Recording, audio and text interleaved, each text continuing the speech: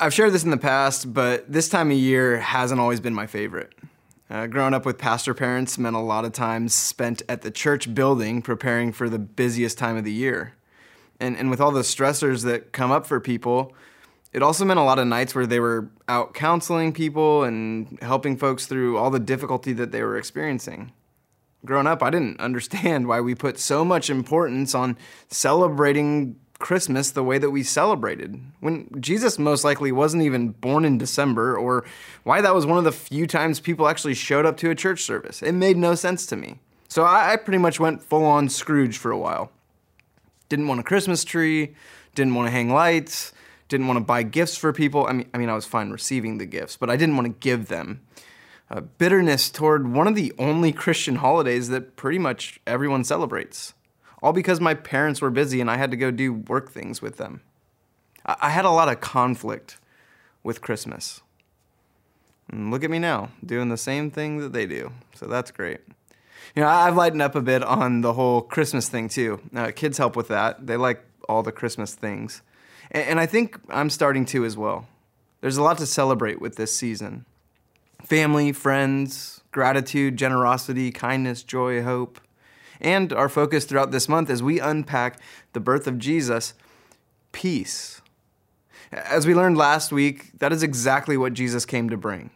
Peace. Peace through surrender, peace through God become human, the prophecy of the one known as the Prince of Peace.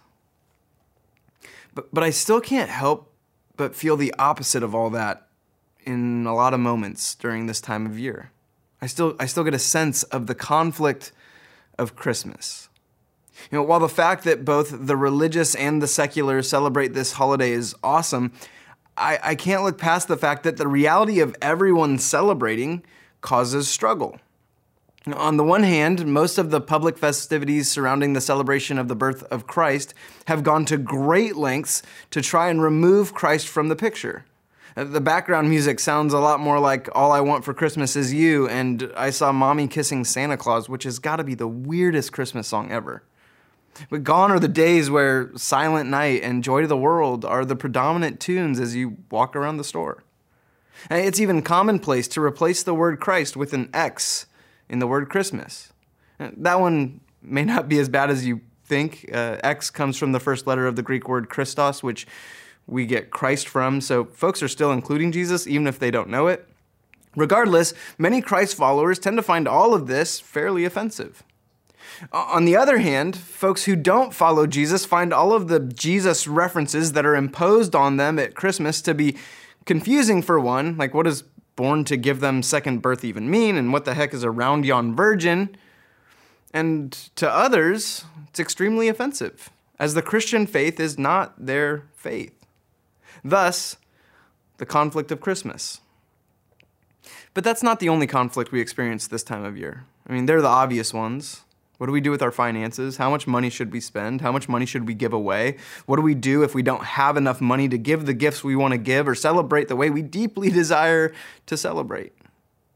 We experience conflict with our time and how we use it during this celebratory and incredibly stressful busy season. And there's relational conflict with friends and family that inevitably comes up. Conflict. Well, I hate to do this, but let me just add another layer on for us today. See, many of us believe, and we'll hear throughout this series, that the coming of Christ means peace on earth. But he showed up 2,000 years ago. Where's the peace?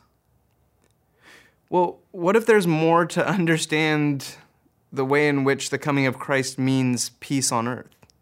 What if the way in which Jesus brings peace is through struggle and trouble? At most church gatherings in December, we like to hear about and talk about the peace that Jesus brings, that everything is going to be okay, that we're going to be all right. So we focus on these beautiful passages in Scripture, like we did last week, of all the good Jesus brings. The beauty of the months and weeks and days leading up to his birth, and the incredible faith of the people in those stories. He will be called Wonderful Counselor, Mighty God, Everlasting Father, Prince of Peace. We discussed the incredible nature of his birth. The three magi miraculously led to the birthplace by a star in the sky. The shepherds' invitation to the manger by angels. Mary treasuring all these things and pondering them in her heart. And then Merry Christmas to all, and to all a good night. But there's more to it than that. And they're typically things that we like to avoid this time of year. Things like what Simeon said to Mary after Jesus was born. Things like what Jesus himself said about what he really came to bring later on in his life. Things that if someone were to ask about them, we'd probably go, yeah, he said that, but we'll talk about it later. It's fine. You see, conflict isn't comfortable, but conflict is very present in the birth and life of the Prince of Peace. Open your Bibles or Bible apps to Luke chapter 2, verse 28. We're going to spend a little bit of time here. After the birth of Jesus, just to give some context, after the birth of Jesus, his parents, Joseph and Mary, took him to the temple for customary Jewish newborn things, without getting into details. While they were there, a righteous and devout man named Simeon, who had been given a heads up that he would not die before seeing the Messiah, came to meet Jesus. That's where we pick up in verse 28. Simeon took Jesus in his arms and praised God, saying, "Sovereign Lord, as you have promised, you may now dismiss your servant in peace.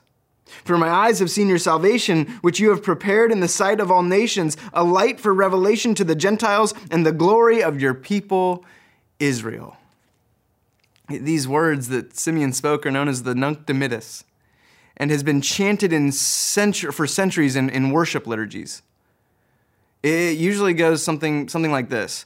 "Now, Lord, let thy servant depart in peace according to thy word, for my eyes have seen thy salvation." Essentially, thank you, God, that I have seen the Messiah. Something that those of us who have experienced Jesus would readily show gratitude for. Thank you that I get to have relationship and encounter and meet the Messiah. It's awesome. But it's also not all that Simeon said. Let's keep reading. Verse 33. The child's father and mother marveled at what was said about him. Then Simeon blessed them and said to Mary, his mother, "This child is destined to cause the falling and rising of many in Israel, and to be a sign that will be spoken against, so that the thoughts of many hearts will be revealed. And Mary, a sword will pierce your own soul too."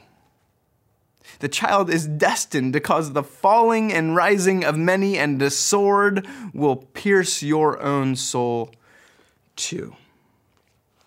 I haven't heard many Christmas songs about these words. And this part of what Simeon said is relatively unknown and not often talked about. Why is that? Well, this kind of messes with the sweetness and light and peace on earth narrative that we like so much during Christmas, which all of that is still true. But it's not that simple.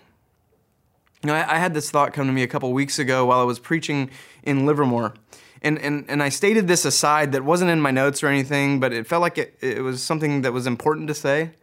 Maybe it was because some of what I was saying was causing some discomfort. Like I got a sense of that. And so I said something to the effect of, guys, I hope we're okay with being challenged. Because while Jesus comforts us, he also challenges us. While he brings us peace, he also pushes us. All those things can exist together at the same time. I think that's some of what's going on here. I mean, how can peace and the reality of conflict or pain or hurt exist at the same time? Well, it's kind of like when I watched my dad go through chemotherapy or surgery after he was diagnosed with cancer. The way to bring peace to his body was through pain. When he had the tumor removed, the surgeon cut him open and took something out of him because that was the only way for him to get healthy. Or when my therapist friends counsel people dealing with depression or grief, they often go about it by bringing up the hurt of the past and push them to confront painful memories. It's like with certain things, you have to feel worse before you can feel better. Jesus would later go as far as to say this. Flip your Bibles over to Luke chapter 12. Luke chapter 12, we'll look at verse 51. Verse 51. Here's something Jesus himself said. Do you think I came to bring peace on earth? No. No, I tell you, but division. From now on, there will be 5 in one family divided against each other, 3 against 2, and 2 against 3. They will be divided, father against son, and son against father, mother against daughter, and daughter against mother, mother-in-law against daughter-in-law, which I guess we get that one, and daughter-in-law against mother-in-law. So let's just set this straight. The Prince of Peace said, I did not come to bring peace, but division. Essentially, I came to bring conflict. That's what he said? Well, yeah. And some translations and accounts of this have the word sword listed instead of division. But Jesus quickly goes on to show that he doesn't mean he came to incite violence or that his followers should. If he did, then according to the context of what he said, it would all be violence against a person's own family. So I don't think that's what Jesus was getting at. Furthermore, the word sword in the Greek is the type of sword that is used to cut up meat, dividing the meat from the bone. It's a word that was often used as a metaphor for dividing, not killing. As Pastor Timothy Keller says, Jesus did not come with a sword in his hands, but with nails through them. So what Jesus actually means is that his call for allegiance to him above all else brings conflict. Conflict both among people and within people. Just like any peacemaker who has ever lived, Jesus makes people mad and he often causes struggle and trouble. But this is the way his peace comes. So going off of all that, I want to discuss with you 2 ways that this concept of conflict manifests itself, or maybe should manifest itself, in the lives of a Christ follower. The first is conflict with others. And the beginning of Simeon's prophecy over Jesus is that it will cause falling and rising and be a sign that will be spoken against. People will oppose Jesus and those who follow him, plain and simple. And last week we talked a bit about darkness and light. It's a great concept to lean into during Christmas with all the representation of lights in the darkness. In John chapter 3, Jesus says that people love darkness instead of light and hate the light because it exposes them for who they are. And we see this play out all the time. Living a life of integrity and character exposes gossip in the workplace, exposes corruption from those in authority, and it calls out injustice, misogyny, racism, deceit, and abuse, that which is dark. The difficult part about this type of conflict in pursuit of peace for us is that it will most likely disrupt our personal peace. I still vividly remember a situation in high school when a couple of buddies of mine were picking on another kid in our class. And it started with a typical teenage pestering, but on this specific day, it went so much further. I mean, my friends got ruthless. They made fun of every last perceived oddity about this poor kid. All the while, I stood to the side and nervously laughed along as tears welled up in his eyes. This was more than 20 years ago. In high school. And I still remember where I was standing, what I was wearing, who was around me, and the look on that kid's face. Now, why do I remember this so well? Because it haunts me to this day. I should have said something. I should have done something. I should have stopped it. That was dark. That was evil. That was wrong. I should have brought light to that.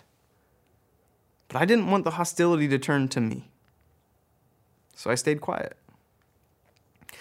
And I'd like to say that that was the last time I can remember a situation where I saw something unjust or wrong and didn't say or do anything about it. All too often, though, my personal peace has taken precedence over a Christ-driven pursuit of his peace. You see, when you live a Christ-centered life, it will shine light on dark things. But if we stifle that light, we allow darkness to win that conflict. Shining light on darkness will threaten the worldly status quo, and it absolutely will threaten our personal peace. You don't even have to be Jesus to get people mad at you for calling out darkness. As one author put it, the manger at Christmas means that if you live like Jesus, there won't be room for you in a lot of inns. And followers of Jesus have faced hostility for thousands of years for standing against what prevents peace for people. And hostility has been their reward. This is what Jesus is referring to when he says that he did not come to bring peace, but division. A quick side note to kind of wrap this thought up. The thing we need to be aware of is when we cause division in a way that is not rooted in love. Jesus didn't come to create an us versus them environment. Living a sacrificial, generous, selfless, surrendered life will inevitably cause conflict, but his end game, our end game, is peace on earth. If we're offensive for imposing our beliefs on people who don't believe what we believe in a hate-filled or destructive way, like Christians have a history of this, take the Crusades, for example. If we do that, we've missed the point of Jesus. The only thing we are to impose is love. And this brings us to our second bit of conflict. Conflict that is important, actually so important in the life of a Christ follower. And that is the conflict within. And I believe that it's conflict that the Prince of Peace prompts. At the end of his prophecy, Simeon said to Mary, "A sword will pierce your own soul too." And we know a sword pierced her precious soul as she watched her own son die on the cross, a pain that Mary had to endure. But I don't think Mary's alone in this, because a sword will pass through our souls too. There will be conflict in our soul, in our hearts, because as humans, we deeply desire to find our worth, prove ourselves, and find our identity in what we do or what we achieve. And it's troublesome when our intrinsic humanness comes against our image of godness. There will be conflict within when we face hostility or difference in opinion or see culture moving in the opposite direction of Jesus and want to respond in anger, malice, or revenge, and will struggle with how to respond. There will be conflict within when we're moved toward repentance, when we have to admit that we're wrong, when we have to admit the things we don't want to admit, when we have to own our decisions, our choices, and our words, own our weakness, our insufficiency, our ignorance, our arrogance. I mean, I'm already super good at this type of conflict, but I know some people that need some work. Kidding. Now, there will be conflict within because at a certain point, we have to admit that there are things we just don't know or won't know. And to take that conflict even further, finding a way to be okay with that. Being okay that we will wrestle with God on certain things and that it won't be resolved. That we don't always understand the God of the universe or have all the answers. I think conflict within is something the Holy Spirit is teaching me daily. Probably more moment to moment, really. I have convictions and beliefs that I'm so convinced of. But I feel like God is constantly putting people in my life who challenge some of those things. People who force me to wrestle, which I think is healthy. I mean, people have been wrestling with God for a while now. Israel, the name of God's chosen people, means to wrestle with God, so that's a thing. But I feel like I do this more often than not now. I have these people in my life who I love and trust that ask questions or make statements that move God out of the box I was convinced he belonged in. Thoughts that prompt questions, fear, lack of clarity, but also revelations that make me realize the more I get to know God, the less I feel I grasp all of who God is. And man, does it create conflict within. But it's been so good, like just good. And it's good because all of this important conflict, all of the external and internal opposition we face and endure, all of that pain, I firmly believe that it all eventually leads us to the triumph of peace. And that's who Jesus is, and it's what he brings. My prayer for us this December is that we would embrace the conflict of Christmas as we follow the Prince of Peace, the conflict that can disrupt our personal peace but pushes us toward peace on earth, the conflict within that can force us to wrestle and doubt and grow and learn. Beautiful, beautiful conflict. And to be honest with you, I experienced a lot of this as I prepared these words. Everything in me wanted to wrap a nice little bow on this, like a well-wrapped Christmas present. Something that would make everyone feel good. Like challenge you, but then like, okay, we got this. But I think it might be healthier for us to wrestle, to process and wonder and think, to ponder something that the Apostle Paul alluded to in his letter to the Colossians. Let what is necessary for the peace of Christ to rule in our hearts. Well, what is necessary for the peace of Christ? What conflict must be welcomed or engaged in for peace to come forth on earth for all people, for everyone? And what part do we play? There's an old song that my dad's side of the family used to sing together after my folks got married. My mom shared it with me earlier this week, and it's been helpful as I've considered this whole peace through conflict thought. It goes like this, and I'll just leave you with this today. Let there be peace on earth, and let it begin with me. Let there be peace on earth, the peace that was meant to be.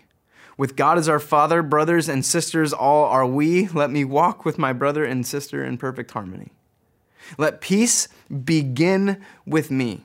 Let this be the moment now with every step I take. Let this be my solemn vow to take each moment and live each moment in peace eternally. Let there be peace on earth, and let it begin with me. Let's pray. Father God, I'm so grateful for the conflict that you bring, because I think you're sharpening us in so many ways, God, and even though we want things to be all neat and tidy and wrapped up in a nice bow, we know that we already have the present. Like, we have you. That bow's already been tied because you came, Emmanuel, God with us. You're present still.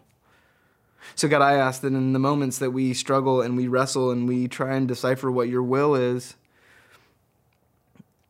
God, that we actually live that out. Father, that we are willing to disrupt our personal peace for the peace of someone else. God, that we are willing to conclude that maybe we don't have all the answers, that we don't know everything, that you have so much more to teach us. God, I hope I and we never feel like we arrive at some destination with you, because I don't think that defines you. God, guide us and lead us in relationship with you, constantly moving and shifting and working and walking in your footsteps, Lord. Lead us and guide us, Father. Let this be a season where we recognize some of the things that aren't the way they're supposed to be and try and figure out how you would desire for us to respond. God, we love you. We adore you. We praise you. We honor you. We're so grateful for you. And we pray all of this in the matchless, powerful name of your Son, Jesus Christ. Amen. Wait, before you go, 3 things. First, please consider becoming one of Cornerstone Fellowship's financial partners. Your donations will ensure that you'll be able to continue enjoying helpful and hopefully life-changing messages like the one you just watched. And number 2, please share the link to this message with anyone who you know needs it or will be blessed by it, or post the link to your own personal social platforms. And finally, don't forget to hit that subscribe button so you'll be alerted whenever we post more content. Thanks for watching.